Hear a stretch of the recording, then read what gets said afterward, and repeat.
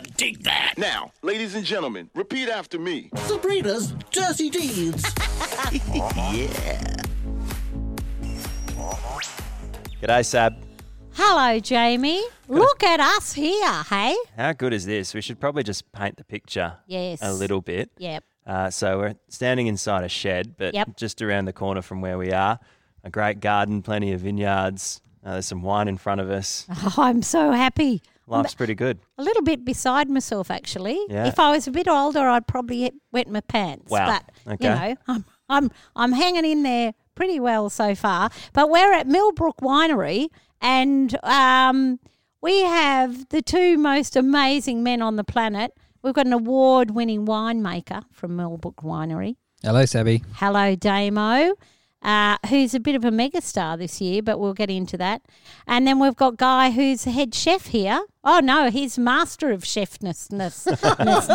He's been promoted to the Obi-Wan Kenobi of chefing. He's mouthing executive. I think that's the title these days, isn't it? Well, hello there, Obi Kenobi Guy. I'm just a cook, mate. It's all right. So we've come to visit Millbrook Winery. Yeah.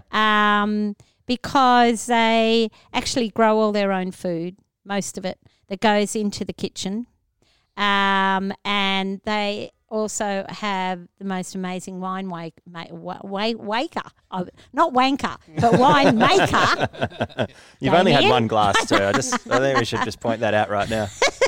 So I thought it's a lovely combination to we can talk to both of them about why they're so exceptional at what they do. Yeah, why not? It's a good place to be. I reckon we'll get to some interesting areas. Let me have a little slurp in between these things. Yeah. So how are you guys feeling? Because obviously things are, have been restricted and locked down, and the doors are kind of finally opening. It's a pretty good day for you guys. Yeah, we had our first service yesterday with customers in the restaurant, which was amazing. It was nice to be cooking some food and putting it on a plate and seeing some happy guests. So that was absolutely unbelievable for all the restaurant team and all of my crew. But Damo, COVID has affected obviously everyone, but I think wine still has to be made when it's made because, there's a season and a time for everything. So yeah, luckily, and Sabby will be glad for this, wine is designated essential item. Oh, thank God! We were allowed to continue production because we were deemed essential. So it didn't affect me as much as obviously the restaurant side of trade. Production was still allowed to go on, so it did, and it went quite well. So it was good. And it is interesting because we've spoken to Guy a couple of times about that whole seasonality of the food. So, in the kitchen, Guy uses the food that's actually grown in the gardens here, and it's literally picked from the paddock and then ends up on your plate. But we don't really think about the seasonality of wine, do we? No, that's right. And I don't think a lot of people do. And the thing is, we have a season for wine, and it is autumn. We harvest between February and April every year, and outside of that, and if you look around now, as we pointed out before, we can see the vineyard. There's no grapes on the vineyard now, and there won't be until next February, March and April. And so in that, it is defined as a seasonal product. We can only make it in the season when the grapes are ripe, when it's grape season. So, yeah. So therefore, it's actually one of the healthiest food groups you could have because... It is. We're just talking about that with Chef. He was saying to make food better, to make vegetables more healthy for you, you have to ferment them.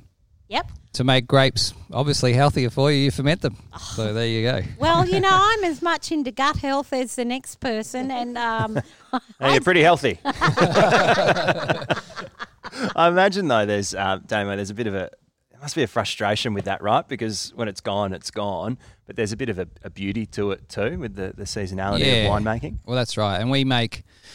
I try every year to fill out what they call the crystal ball to work out how much we're going to sell each year, and then obviously we have one chance of making it. And a lot of the wines that we make at Millbrook are regional and single vineyard, so there is only a finite amount that we can make to start with. But then, obviously if we need either more or less. I have to work out how much we're going to have. And then it has a lifespan as well.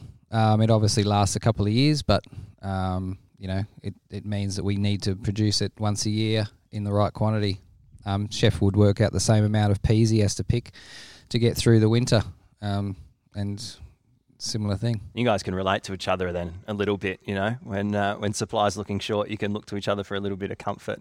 Yeah, and Chef would know, he'll talk to ad nauseum about the gluts you have twice a year and then the scarcity you have twice a year, and we're the same thing. So we talk to the marketeers and they'll say, look, we've got a deal.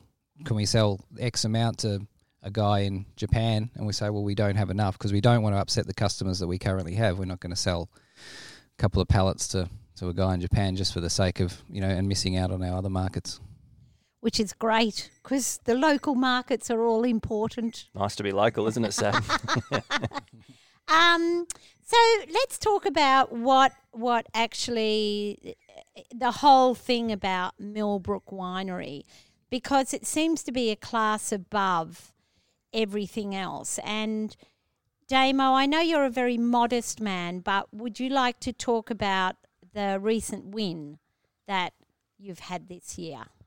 Well, it was sort of one thing happened after another. Last year we ended up winning Best Sauv Blanc in Margaret River, Best Fortified Wine in the Swan Valley. Because we source from all over the regions, there are regional shows. So we entered the Geograph Wine Show and won Best Rosé. We entered the Perth Hills Wine Show and won not only Best White Wine, Best Red Wine, but, Best Exhibitor and everything else up there. So we sort of went around the state and won all the regional shows. And then Uncle Ray, which we like to call Ray Jordan, the wine writer for the West, gave us Winery of the Year. So that was really good. Well, I think it's very well deserved. And you do actually unusual blends, don't you, that a lot of other wineries don't do. Do you want to talk about some of the blends of grapes that you do here? Because one of them is... there's a few that I'm quite partial to, and I can never quite make up my mind which is the most favourite at the time. Yeah, as you say, we travel around West Australia, and I look for vineyards that have something of a point of difference and a little bit of interest to me. And not discounting Margaret River's greatness, they do excellent Sauv Blanc, they do excellent Chardonnay, they do excellent Cabernet. So we thought, well, what's the point of us doing a Margaret River Sauv Blanc, a Margaret River Chardonnay, and a Margaret River Cabernet? There's no point. There's already enough people doing that. So back in 2012, nearly 10 years ago, I found a really good parcel of Tempranillo, and it went really well. And then we thought, well, if we can do Tempranillo, we can do Vermentino, but we have to find the best place it comes from. So we get it out of Harvey. We do Fiano, we do Grenache blends, and they all come from regions that are best suited and vineyards that are best suited to those varietals. Same as we grow Shiraz and Viognier here in the hills, because that's what it's good for. We grow other varietals that other people may not necessarily have been interested in up until now, and luckily people are getting on board and they want to try something other than Sauv Blanc. They want to try something other than Chardonnay, just because people are really interested in new varieties of wine now. Yeah, I wanted to ask you about that. Is there a bit of a desire with consumers at the moment to source out things that are a little bit different, to find something unique and maybe just not go for the same varieties that they've drunk in years gone by? Yeah, 100%. And we started 5 years ago making a Grenache blend. At the time, our Sauv Blanc was easily our biggest blend. The Grenache blend now is 3 times as big as the Sauv Blanc blend, because people are just like, oh, Sauv Blanc, I've had a million of those. I know what it tastes like. Try a Grenache or try a Fiano, which is a really beautiful unwooded white wine. And they're just like, wow, I've just found my new Sauv Blanc. Can you get caught looking down the crystal ball a little bit, thinking about what people might want in the years to come? Or do you just go after and find something unique and find the best and go down that way?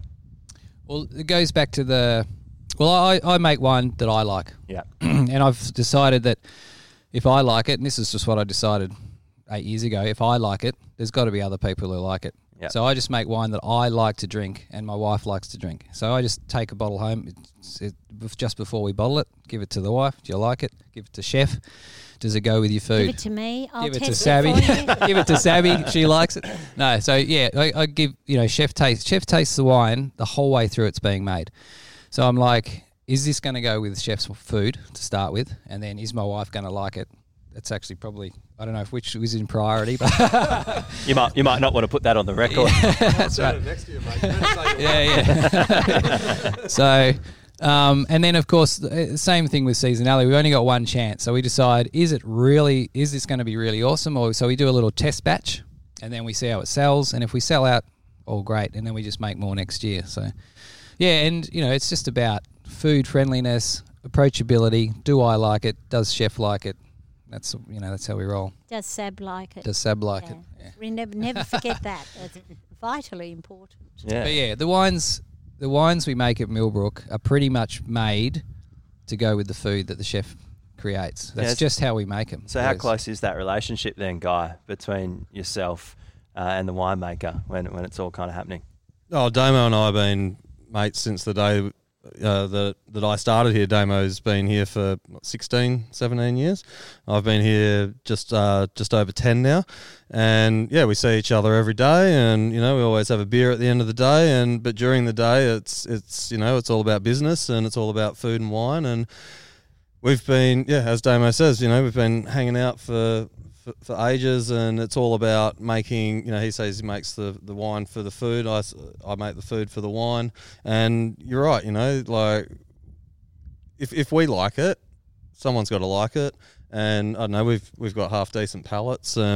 So, people obviously are enjoying the stuff that we're doing. And I think that the friendship that we have and the amount of time we've hung out with each other and worked with each other, it makes sense of where the food and the wine is at Millbrook now, because it didn't happen on day one. Obviously, it's a relationship that we've had for so long, and it keeps building and building. And another 10 years is going to be even better.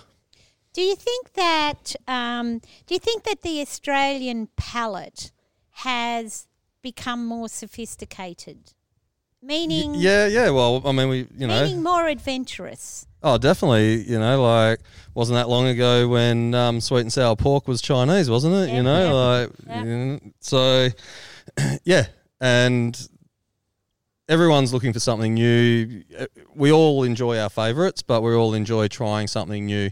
And, that comes down to the multiculturalism of Australia and, everything that everyone's bought from overseas. Otherwise, we'd just be, eating roast beef or something. Well, I think Australians are actually quite big. Well, they were big travellers.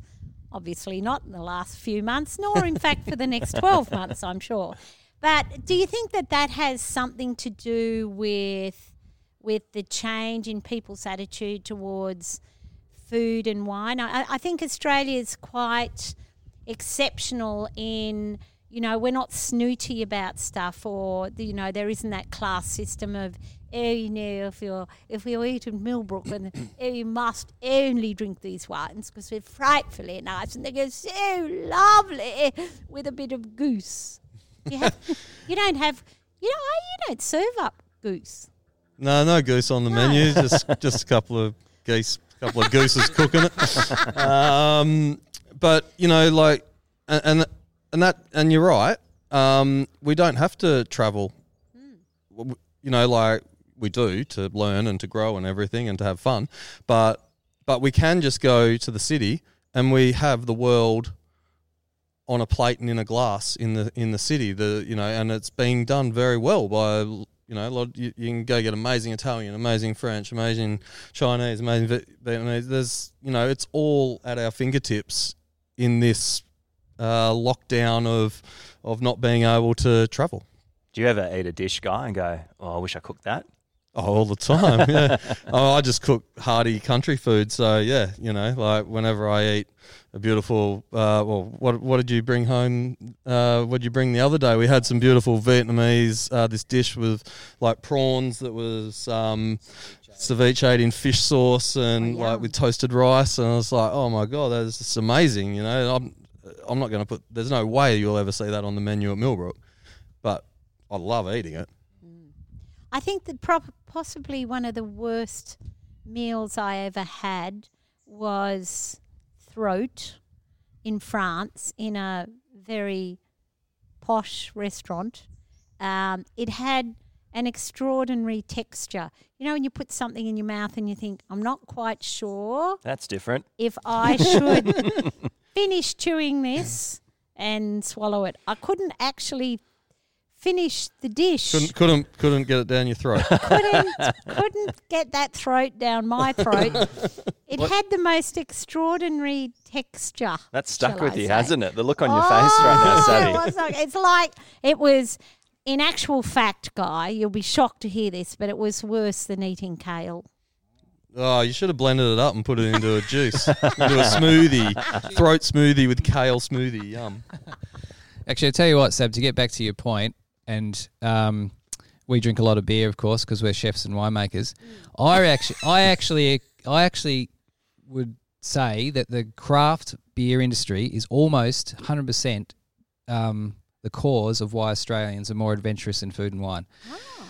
We all started drinking different flavoured beers because we didn't want to drink, commercial beer anymore. And craft brewers made all these really interesting beers. And then winemakers started making really interesting wine, and chefs started making more interesting food. Craft breweries are half the reason, I reckon. And it's That's a really interesting point. And we got confidence to think, you know what, I'll make Vermentino. People don't even know what Vermentino is, but it tastes great, and they can say it, and it's from southern Italy. And it doesn't come from boiled up vermin. Yeah, but it's not horrible. It's really tasty, and it's new, and it's interesting. And then they're like, oh, I'm going to get some more of that Vermentino, and it's like drinking a really awesome, Little Creatures pale ale when they started that sort of thing. Yeah. And then just sort of, I reckon they it sort of rolled from there. That Almost must like a make full- you feel good. Yeah. Well, I work at a brewery Jamie, now, so that's yeah. okay. But it was almost like a full circle thing, wasn't it? Where a lot of the brewers and people probably didn't realise, but they all got moved out of their home and were all set up on the East Coast. And there was, kind of a turn against that, where we had all these different craft breweries, and you knew where the consumer and the drinker knew where they came from, and they identified with that, and they were more ambitious to try new things and have a crack. And then WA was super lucky because there's only I think it's only Brisbane, or there's only one other capital city that has like a uni beer course like for brewing. Yeah. And WA definitely has that. And so a lot of people from over east were coming here to do that course, and that's how that beer movement started in WA. So we're super lucky to have had that course, to have brought those people here, to have then been able to drink, as Damo's saying, drink these unique beers, which has then in turn created a whole new movement in hospitality. Well, how good was it before, just having a sip on that Eagle Bay, dark lager as well, which is something that you wouldn't have seen 20 years ago. I wonder as well, just on that, you see with breweries, as brewers head around to a lot of different places, and that's celebrated a little bit. You work here for a little bit and then you work there. Is that the same in the wine industry, or is it a little different? Oh, yes and no. I mean, there's always a joke when you finish a degree in winemaking is like, who's going to get the job? Because there's only one. Because there's not a lot of jobs. It's the opposite to chef world, where there's a lot of chef jobs going on and everyone's swapping around and doing their thing, whereas winemaking, it's like you get a good gig, you hang out there and you make it your own. Mm-hmm. You put your stamp on it, and it's sort of you own it. But yes, no, so it's not really. There's a whole vintage experience thing where people like to go and say, oh, I worked in France, I worked in Spain, I worked here and I worked there, but I'm not sure whether there's a whole lot of value in that in terms of developing new skills. You see a lot of stuff, you have a lot of fun, and you meet a lot of people, and you taste a lot of wine. And I suppose that's the education, but it's really, at the end of the day, you want to have pride in the wine you're making. So there's something in when you get to home base, you've been here, 16 years, did you say? Well, 18 this year. So I'm sort of making out that it's way better to stay in the same for a long time. But you can kind of, you to develop things on a longer term plan. And when you talk exactly. about seasonality, that's kind of part of it. These plans take years to come into fruition. Oh, exactly right. And when I started sourcing from some of these vineyards, they were babies, and now they're mature vineyards. So you see them through their whole life cycle. I mean, when I started here, some of these vineyards were just starting to produce wine, and now they're 25 years old. So They're your kids. yeah, that's right. And you just you know them, you know what's going to happen to them, you know where they're going to end up, and you know what to do to make sure that happens. So yeah. Do you want to talk a little bit about, because people don't realise that, like olive trees, a lot of the grapevines are actually reworked. And you quite often see that. You'll see a vineyard where they've obviously just let the grapes go, or they've cut their entire heads off. So are grapes reworked very often? Hopefully not too often if you get it right in the start. But see, the thing with the Australian wine industry is that Australians are extremely adaptable and actually pretty smart, and we're not as restricted as the rest of the world. So we've made sure that our laws don't restrict us to certain things. So, in France, in Burgundy, you are only allowed to plant these two varieties. It's Chardonnay, incredibly Pinot. It's like strict. crazy. In Australia, and this is what happened here. We just planted everything everywhere, and that's good because then we worked out what was good in some places and bad in other places. And what we've actually done over the last, Mosswood or Cullen were planted in the 70s, and it's 50 years ago that the Margaret River wine industry was created. And in that 50 years, now we know Chardonnay, Cabernet, and Sauv Blanc. We wouldn't have known that if we hadn't have planted Cabernet, Chardonnay, Sauv Blanc, Shiraz, Merlot, all the other varieties. And then all we've done in the end is said, you know what, it's no bloody good for Tempranillo. Rip that out, put some more Chardonnay in. So Australians can do that because that's what we can. We're allowed to. We do it because we can. That's exactly right. It's a bit of fun in that, right? Yeah. I was quite astonished when the first time I went to France and Italy and Spain, particularly France and Spain, the restrictions on what they were allowed to grow. It came as a shock to me. I had no idea that. Yeah, and that's evolved, and Australia's wine industry may evolve like that. You say, Margaret was 50 years old. The Bordeaux region's hundreds and hundreds and hundreds and hundreds of years old. So by the time, say, Margaret River's 200 years old, you may only be allowed to plant Chardonnay and Cabernet there because we're just like, why bother doing anything else? You make a really bad one. It says Margaret River on it. It says Margaret River Nebbiolo. It's like, why? So it may get to that point, but we're not quite there yet. We're evolving, but we haven't evolved quite that far. Oh, very. 50 years is nothing in wine. Yeah, absolutely. Our vineyard here is 25 years old. And as you pointed out, when you're looking up the hill there, we've just decided that Cabernet doesn't grow that good here. But we think Grenache will because we were all about Rhone varieties. So we've taken 25 years to change the variety of our vineyard. It's nothing. It's 25 years. The boss is only 25 years old. Me and Chef is still young. He'll probably discover that one of his cabbage varieties this year grows really badly and next year won't plant it.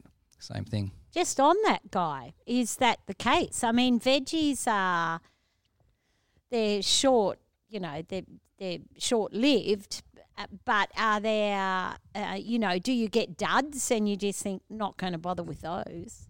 Yeah, we'll try new things every year. Like if we see, it's hard to find new heirlooms or things that we haven't done because we've been doing it for a while. But yeah, we'll try new things each year if we see something. Like this summer just gone, we grew Cucuzza, which I was given some seeds. Not growing that again. It was a waste of time. But yeah, we'll plant a small amount of something, and if it does well, we'll save the seed, and then we'll grow a lot of it the year after. So yeah, definitely. And as you know, with gardening, like the majority of it are perennials. There are a few annuals in there, but not really with the vegetables. The orchard, for example, like that's been, the orchard here's about 90 years old. No one knows for sure. But we're planting new things. You know, we just we're about to plant a shatut, a white mulberry native to Pakistan, I believe. Pakistan. And we know that's going to grow well here. We've got some 90-year-old persimmons, the astringent varieties, but we've just planted some non-astringent, the fuyus, because we know they're going to grow well here as well. So, but then when it comes to the veggies, pretty much the majority of our seed is saved. So if it's done well, then there'll be seed to save and it'll be planted again. Oh, love it. So what about pest and disease control? What do you do about that? Just let it all be what it is. We've got a fence up to keep kangaroos and wild pigs and rabbits out. And really the only thing that gives us the heebie-jeebies is the green vegetable stink bug. Oh, yes. But this time of year, it's not around. It's hibernating somewhere. Hopefully it's not. But yeah, we get a few months off from walking around squashing the little buggers. How those? We talked about this last time we had a yarn, but how are those wild pigs going? Oh, last night's dinner was delicious. They're still coming in handy. Yep. I know you've been doing this for a while, but what was it that you were chasing initially when you decided to set up the garden here and only have on the menu what you were growing? What was it that you were chasing and trying to achieve? I was trying to achieve what I was doing at home on a small scale with my family of just eating vegetables out of the garden for, like getting dinner, come home, grab some dinner. And I was working in Perth's top restaurants and we had some amazing produce, but the vegetables were substandard. They just were pretty generic and nothing like what I was pulling out of the garden at home. So I just thought, well, I need to find a nice big area. I find a job where they'll allow us to put a garden in and obviously the room to do it. And so hence a winery. And pretty much it's the same ethos as just being at home and eating out of the garden, except instead of a wife and 2 kids, I've got 350 mates coming for lunch. So was there a bit of a light bulb moment at home where you were tasting these veggies from your garden that were superior to what you were getting in a top restaurant? Yeah, there was. And it took me probably 3 or 4 years to find Millbrook, where the owner was all for it and actually was encouraging, as opposed to, oh yeah, you can do that. It was like, we want you to do that. So it's a bit of a tough sell, like going around town to try and find somewhere that you could do that. Yeah, it's not cheap. It's not easy. Yeah. It's probably the same price as buying vegetables to run it, but the outcome is priceless, Oh, sensational. Tucking in to a little bit of tucker and guzzling down a little bit of award-winning wine that comes from Millbrook Winery. So, the more wine you drink that Damo's made, yes, the better my food tastes. No wonder you guys are such good mates. I think actually it's a pretty even balance. I'd go vice versa as well. In fact, the reason that we've come out today is to test that theory. So, because I'm all about scientific endeavour and I do like a controlled experiment. So I think we should forge forward now in this scientific endeavour, and we'll be matching wine with food hopefully for the next hour or so. Sounds like a plan. Wouldn't mind going finding some of those wild pigs as well, Saf. What do you reckon? Only if it's on a plate. Out on the back for tray. me, Jamie. Yeah, there we go. It'll be an adventure. Thank you so much, guys. It's been wonderful. Thanks for coming hanging out with us, and got you out the office. So I know, it's marvellous. Thanks, Abby. Thanks, Damo.